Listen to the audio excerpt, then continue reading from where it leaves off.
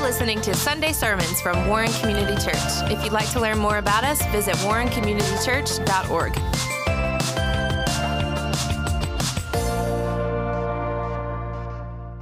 Please be seated. Welcome to church. What a great time together. Amen? Yeah, celebrate.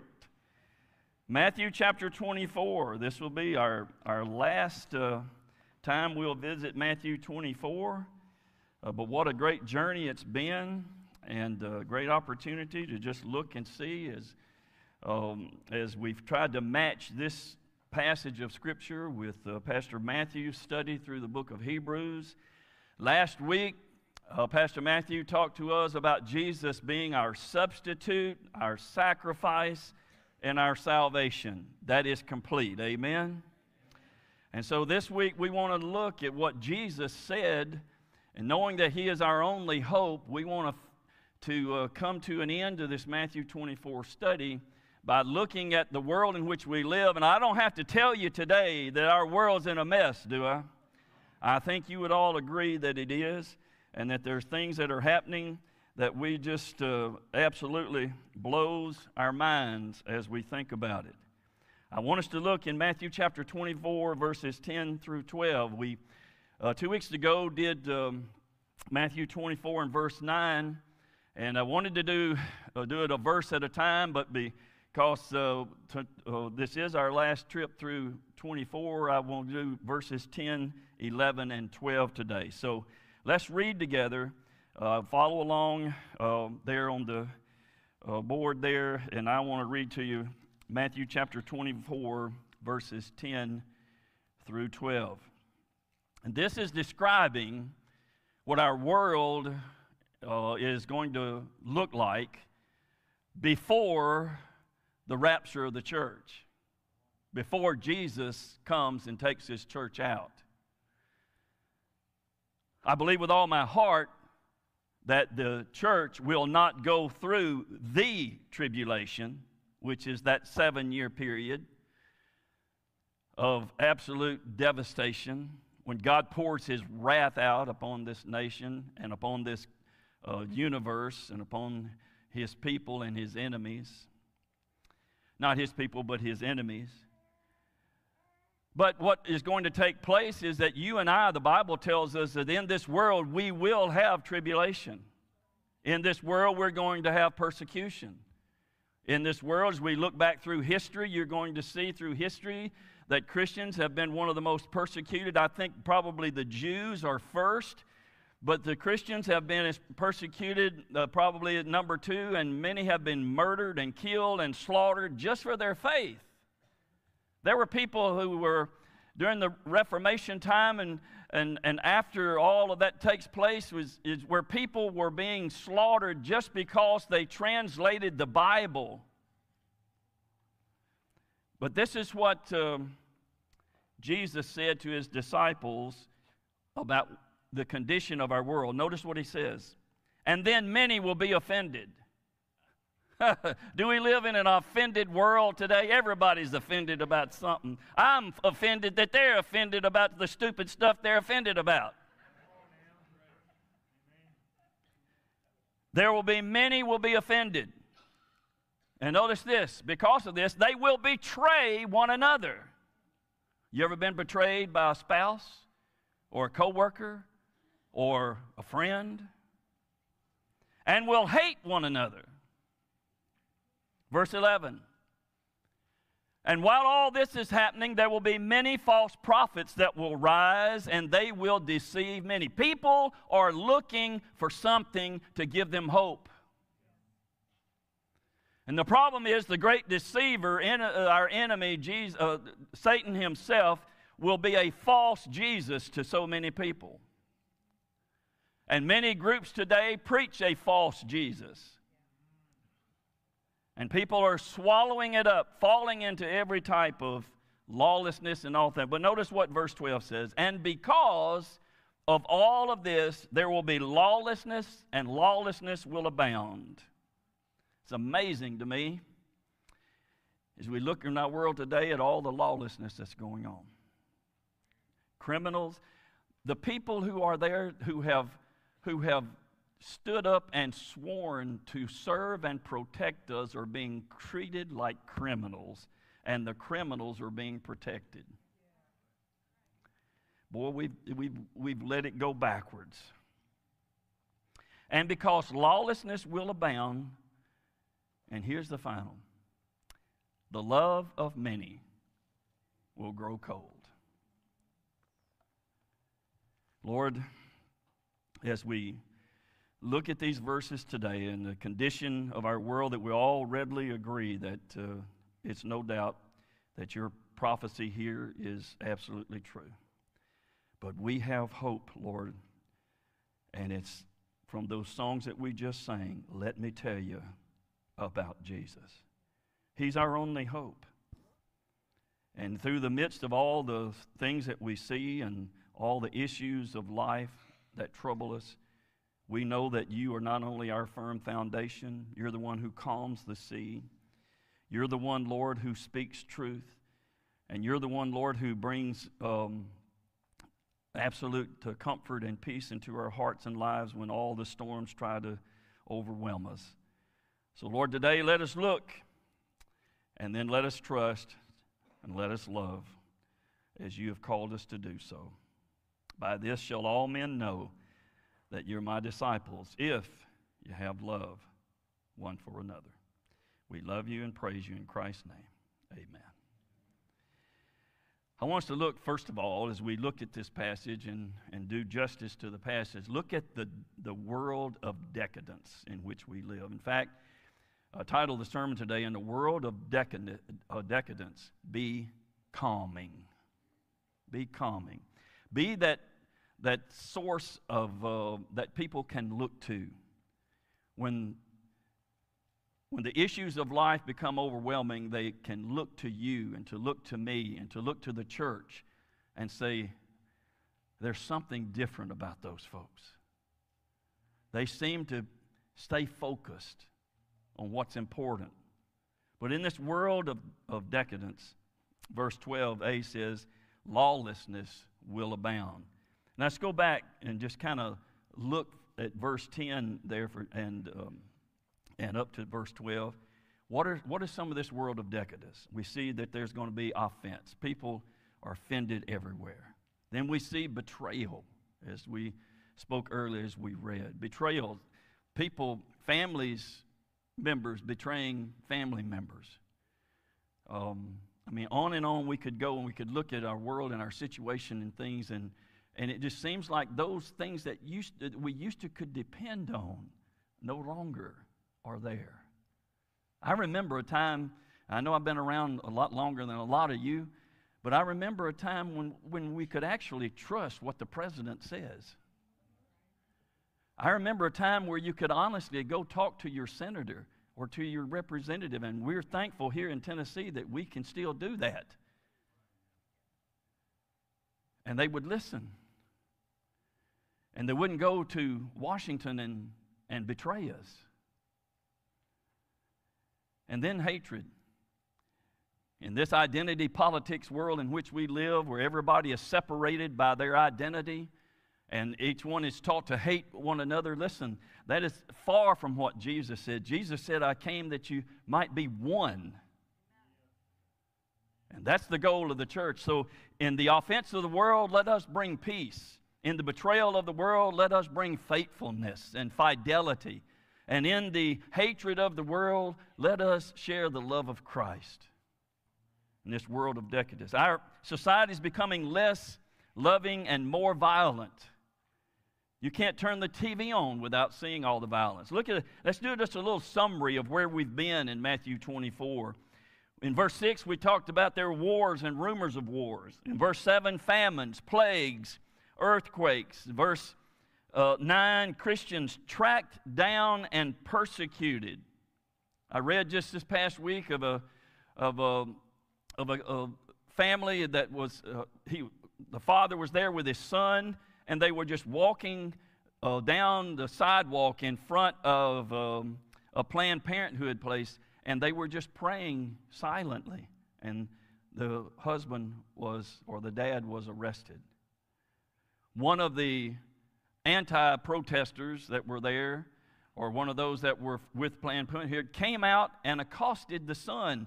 And the dad went over and said, "Leave my son alone," and pushed him away. And they criminalized what the dad had done by protecting his son from a grown man, a 12-year-old son. I'm afraid they would have put me under the jail. And I know probably most of you dads would have been the same way. I think I'd have done more than just pushed attacking a child. Everywhere we look, many false prophets will rise and deceive many in multitudes. Not just many, but multitudes in verse 11. And then violence will increase and love will proportionately decrease in verse 12. You know, Psalm 2 tells us this in verses 1 through 3. Why do the nations rage and the people plot a vain thing? The kings of the earth set themselves, and the rulers take counsel together. And who are they taking this counsel against? They are taking counsel against the Lord and against His anointed, saying, "Let us break their bonds in pieces and cast away their cords from us." Now, the psalmist is simply saying here there's going to be a time where the kings and the rulers of this world are going to say, we've got to get rid of this God stuff. And this anointed one, this Jesus Christ. We've got to kick him out of our institutions. We've got to kick him out of the public square. We've got to remove everything we can remove about God from anything in the public square. And that has never, ever been what our founding fathers thought. Never in their minds would believe that they would have ever thought that God would be separated from country. Everything that Jesus said would occur, is going to occur there in Matthew 24. It's already occurring and has been. And all it's going to do is widen and make the distance between humanity and heaven even greater. Nations will intentionally abandon the values and the priorities that are prescribed in Scripture that led to their prosperity. Listen, why has America been the nation that it's been and the prosperity and all the stuff it has had? Because God, I believe, blessed this nation in its founding. People came here, and I don't care what they teach there in Washington and all these places you go, these people came with a heart to find a place where they could worship God without fear of the government interference. That's why the pilgrims came here.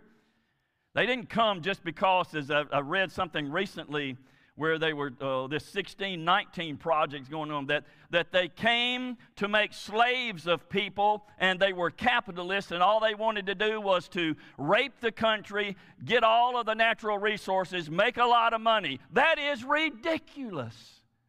And anybody that believes that, now, it's amazing to me. They came because they wanted to love God, fear God, worship God in a place where the government could not tell them when, where, or how they could do that. That's why our nation was founded. You know, in 1636, there was a university that was established. It was called Harvard. 1636. Established by the Pilgrims. I want to read to you this morning the vision statement and the purpose statement of the original Harvard. Listen to this.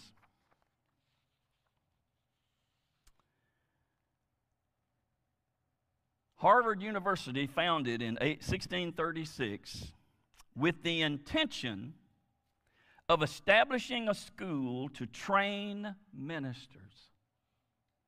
In accordance with that vision, Harvard's rules and precepts adopted in 1646 says this: Let every student be plainly instructed and earnestly pressed to consider well the main end of his life and studies is to know God and Jesus Christ, which is eternal life. And therefore to lay Christ in the bottom as the only foundation that we sang about of all sound knowledge and learning, and seeing the Lord only gives wisdom, let everyone seriously set himself by prayer in secret to seek it of him. Everyone shall so exercise himself in the reading of Scriptures twice a day, that he shall be ready to give such an account of his proficiency therein, both in theoretical observations of language and logic, and in practical and spiritual truths, as his tutor shall require, according to his ability, seeing the entrance of the Word gives light. It gives understanding to the simple. Psalm 119, 130. Now, that's the original purpose vision statement of Harvard. How many Harvard students today do you think have read such a statement? The institutions that have been founded for the proclamation of the gospel, for the training of ministers, for building in the heart of every individual their commitment to Christ and the Scriptures. Churches today uncoupling themselves from biblically grounded institutions that used to provide a clear direction and a moral voice for the whole world. Churches now are falling. It's called mission leaking. Harvard forgot its mission. The church today, in many places, has forgotten its mission. As people reject the justice that comes from God's righteousness, they will forfeit the love that comes from His grace. That's the world of decadence. What is it? Wickedness will increase. Verse 12. What are some examples from history of the darkness that our world has been through? You look at the terrible plight of the Dark Ages. Now, when were the Dark Ages? It was right after the fall of Rome. You know, Rome had control basically of the whole world. And when Rome fell, the economic, the political, the social system went to the pits. It just fell apart. And there was no money. The economic system was horrible. Everything, there were a few wealthy people, and you had two classes of people, very wealthy and very poor. But the Dark Ages, and people finally came out of that through what was known as the Renaissance and the Reformation time. Now, some of the stuff that we got through the Renaissance and the Enlightenment period was not good, but at least it brought to us a clearer vision that this world that God has created was much more than what we had experienced by that time. And then we see the legacy, the bloody legacy of the wars that we've been through as a nation and as a world. Think about, you had 2 world wars within just years of each other in the 20th century. There's a guy by the name of Frederick Dale Bruner. Let me read to you something that he said. He describes this future period, talking about the period that we're in right now, as a season of unique lawlessness in which the very concept of morality will be turned upside down. Can you say that that's where we are? Right and wrong will be inverted, with entire cultures celebrating what is evil and condemning what is good. He says sinful human beings always practice lawlessness, but there will be a unique lawlessness at the end. Good will be called evil, and evil will be called good on a massive and unprecedented scale, exponentially. People will glory in their shame. In public libraries having drag queens come and do lap dances in front of children and reading pornographic books to children. What bothers me the most about that is the parents that would take their children to see that.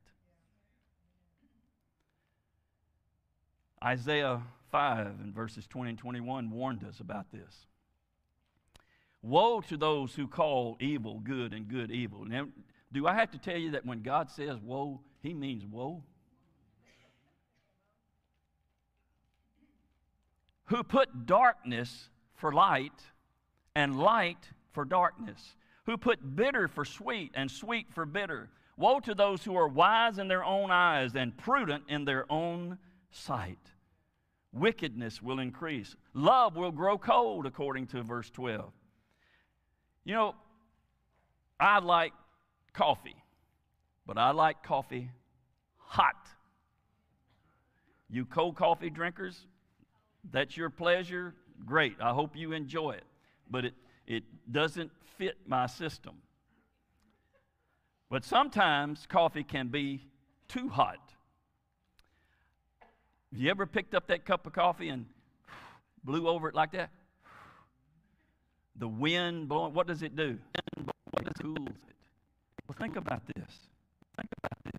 The wind of lawlessness has blown across our world.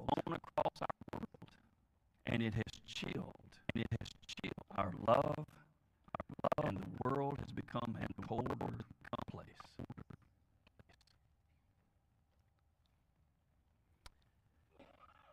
Let's look now at the way of kindness, because I think this is the answer.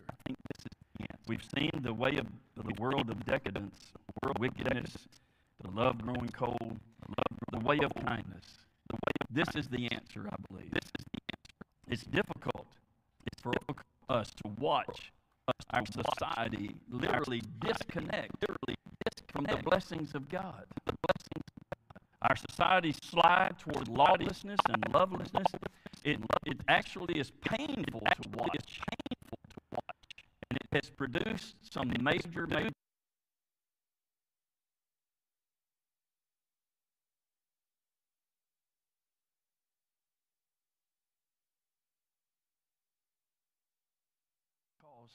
of thieves. And the government does nothing about it. Those who have been there to put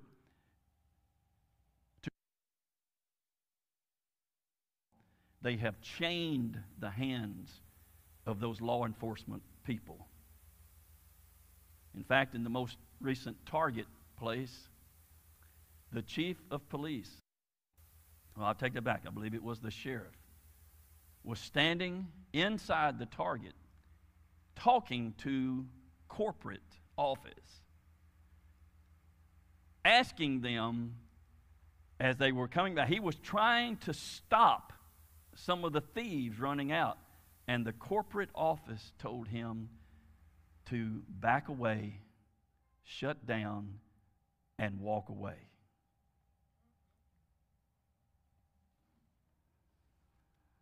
They didn't want any pictures or video on Facebook showing Target having people arrested. What's happened? A thief ought to be arrested, right? But the way of kindness, it's difficult for us to see this world as it is. We personally feel like a jolt when outside forces come and corrupt the institutions, the colleges, the churches, and the customs that we've cherished for so long. Darkness seems to be deepening over our culture, but we are not powerless. We have hope. Listen to what Philippians 2:15 and 16 says, that you may become blameless and harmless children of God without fault in the midst of a crooked and perverse generation, among whom you will shine as lights in the world, holding fast the word of life, so that I may rejoice in the day of Christ, that I have not run in vain or labored in vain. There's our hope. To live out what God has called us to live out, even though we look around and see everything else is deteriorating and falling apart, we are to stand firm on that foundation. We should not sit back passively as humanity turns its back on God. His justice and His love. So the trends, no doubt, are going in the wrong direction as we approach the coming of Christ and the rapture of the church. But the church is still here on earth, and we can still make a difference. I believe that with all my heart. We can still make a difference. It's amazing sometimes what just a smile can do for someone. Just a kind word or a kind deed. And do it in the name of Jesus. When Jesus said that if you give a drink of water in my name, it glorifies Him. So anything that we can do to share the love of Christ. You and I have limited ability to control the lawlessness and lovelessness. If I could stop it, I would. But we can control how we respond to it. How can we do it? Let me list 2 or 3 things here. Embrace God's kindness. Embrace God's kindness. Romans 5 and verse 5 says, "Now hope does not disappoint, because the love of God has been poured out in our hearts by the Holy Spirit who has given it to us." God's love has overwhelmed us, and the Spirit of God lives within us, and if we will allow the Spirit of God to control us, the love of God will flow from us. On a practical level, our sense of God's love deepens as you and I spend time with Him. You know, I love my wife. I've been telling you that for 24 years. I love her more every day. I love spending time with her. I love just sitting looking at her. It is weird, but I still love it. She'll be sitting on the couch, and I'm sitting in my chair, and I'll just kind of look over at her sometime. And she's over there playing some game on her phone, and all of a sudden she'll look up and say, "What are you doing?" "I'm looking at you." Embrace kindness. Look at one another, not with suspicion. Don't look at your brother and sister in Christ with suspicion.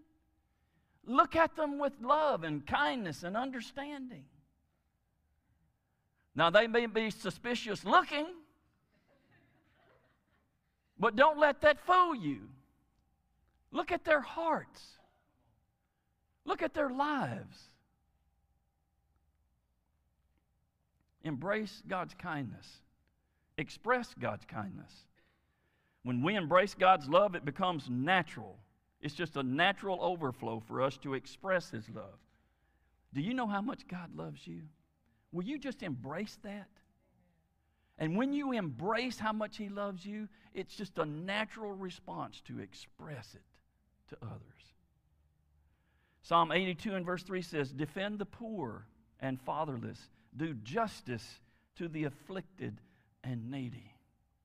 And there are so many around us that way. Why do we do the ministries that we do? So that we can brag about them? No. So that we can reach out into a dark world in a community that needs to see light. And that light is found in the ministries and things that we attempt to do here. I'm looking forward to the future of Warren Community Church. I'm looking forward to Pastor Matthew's leadership as our lead pastor, and his creativity and his great abilities and his heart for missions and discipleship.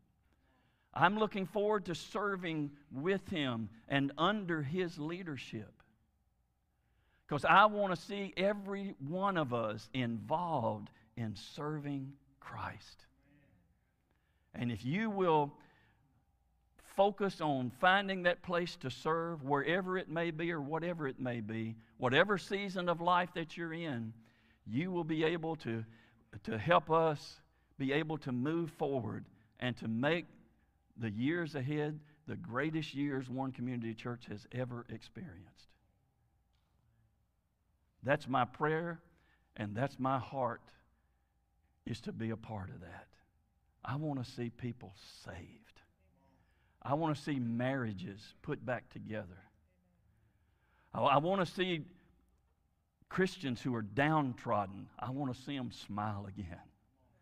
I want to see those who are struggling with illnesses healed. I want to see them have grace and kindness and peace. Express God's kindness. James 1:27 says this, pure and undefiled religion before God and the Father is this, to visit orphans and widows in their trouble, and to keep oneself unspotted from the world. You don't have to look far to find a need. Find that need and fill that need. That's what God has called us to do. Express kindness. Luke 3 and verse 11 said, he answered and said to them, he who has 2 tunics or 2 vests or jackets, let him give to him who has none. And he who has food, let him do likewise. Then, not only do we embrace God's kindness and express God's kindness, we need to embody God's kindness. There are 3 steps, I think, by embracing God's love daily so that it fills us up. Are you in a love relationship with Christ? Can you just hardly wait to sit down and spend some time with Him every day? I'm so thankful that I have the opportunity to come into my office every morning and just let Jesus love on me by seeing what His Word has to say. Now, some days that love is pretty tough. It rebukes me, and it corrects me, and it reproves me. That's what the Word of God's supposed to do, right? But why do we do that? Why do we as parents do that to our children? Because we're getting revenge on them? No, because we love them. And God's Word, listen, is God's love letter written to you, His child. Embrace God's love daily so that you're filled up with it. And then by intentionally expressing that love to others through regular action. And then third, as we encounter God's love in greater degrees in both receiving and giving it, we embody that love. In other words, we need to make God's love part of our very identity. Matthew 5 says this, you are the light of the world. A city that is set on a hill cannot be hidden, nor do they light a lamp and put it under a basket, but on a lampstand, and it gives light to all who are in the house. Let your light so shine before men that they may see your good works and glorify your Father which is in heaven. You know, light shines brightest in the darkness. And in a world that is frozen and dark from lawlessness and lack of love, we have the unique opportunity to radiate the warmth and the light of community, the warmth of fellowship, the warmth of intimacy with our Creator to a cold and dark world. We can choose to display forgiveness rather than bitterness. We can choose to heal rather than harm. We can choose to help rather than hurt. And we can choose to be welcoming witnesses when everyone else practices the emotional equivalent of social distancing. It's true that our world has lost something important. Our institutions have lost something important. We've drifted far away from God and His justice and His love. But actually, we haven't drifted. We've defected because it's been a personal choice to do so. It's not like we woke up one day and boom, it happened and we didn't know it. We have stood back and watched it happen. Humanity's in the process of intentionally rejecting the Creator, the Bible, and Jesus Christ, our Savior. They're rejecting Him in every way that they can. But you and I have an opportunity to capitalize on those losses. We can show the world what's missing and show it by the way that we live and how we embody it and embrace it and express it. We can take a stand for goodness and love and return ourselves and our communities back to where we used to be, even if it's just for a short season until Jesus comes and snatches us out of here. The breakdown of law and order is like a deadly wind blowing across our nation, cooling it down as you would blow across your coffee to cool it down. We need to embrace God's kindness and His love. One of the greatest old hymns and greatest old songs I believe it's ever been written. It's called The Love of God. As I read these words, think about them. The love of God is greater far than tongue or pen can ever tell. It goes beyond the highest star and reaches to the lowest hell. The guilty pair, bowed down with care, God gave His Son to win. His erring child He reconciled and pardoned from his sin. O love of God, how rich and pure, how measureless and strong, it shall forever endure, the saints and angels' song. When hoary times shall pass away, and earthly thrones and kingdoms fall, when men here refuse to pray, on rocks and hills and mountains call, God's love so sure shall still endure, all measureless and strong, redeeming grace to Adam's race, the saints and angels' song. Could we with ink the ocean fill, and were the skies of parchment made, were every stalk on earth a quill, and every man a scribe by trade, to write the love of God above would drain the ocean dry, nor could the scroll contain the whole, though stretched from sky to sky. Frederick Martin Lehman understood the call of the church and to the Christian. In a dark world in which we've looked at for the past several weeks, we can be that shining light. Psalm 103, and I close with this. Bless the Lord, O my soul, and all that is within me. Bless His holy name. Bless the Lord, O my soul, and forget not all His benefits. Have we forgotten some of His benefits? What does He do? He forgives our iniquities. He heals our diseases. He redeems our lives from destruction. He crowns us with loving kindness and tender mercies. He satisfies our mouth with good things, so that your youth is renewed like the eagles. And the Lord executes righteousness and justice for all who are oppressed.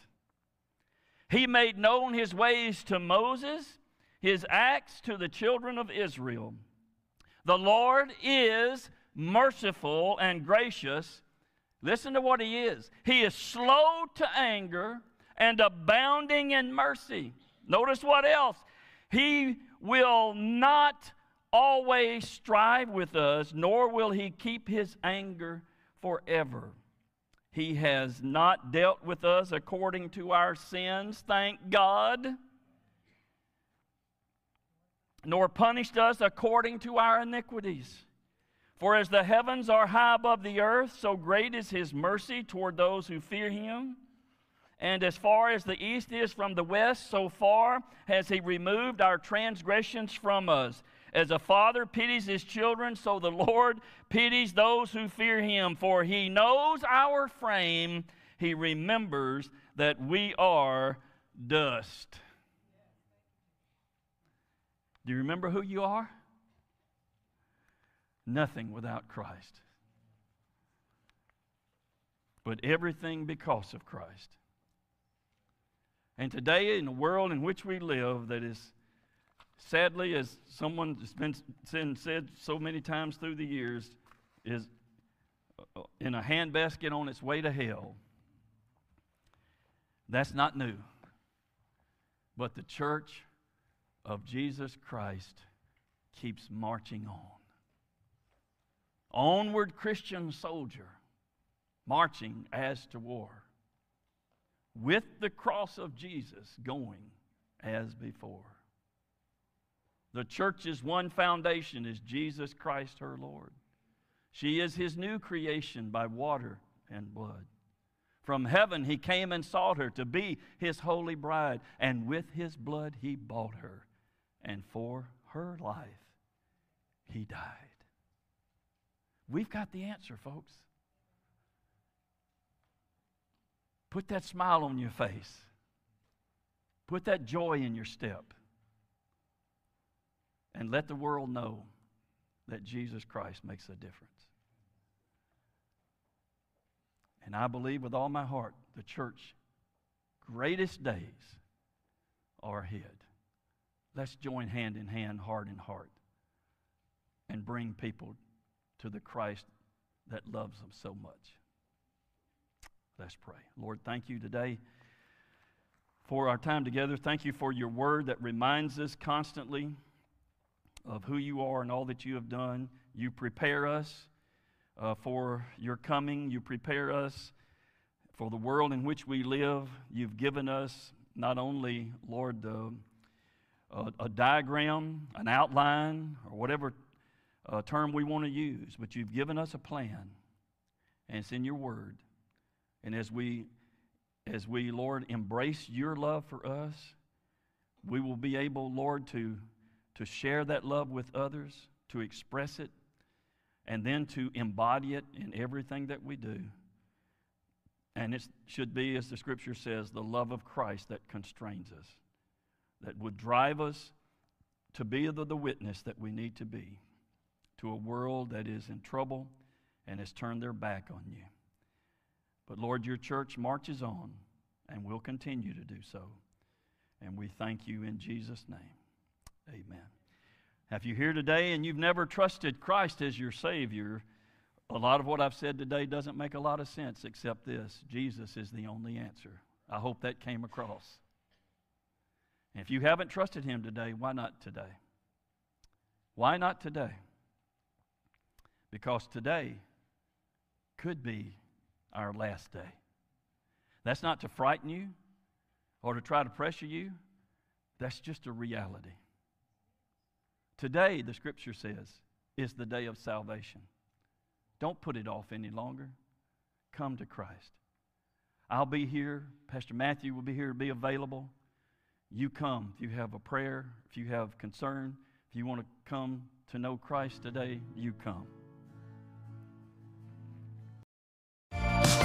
Thank you for listening to Sunday Sermons. If you want to learn more about us, visit warrencommunitychurch.org.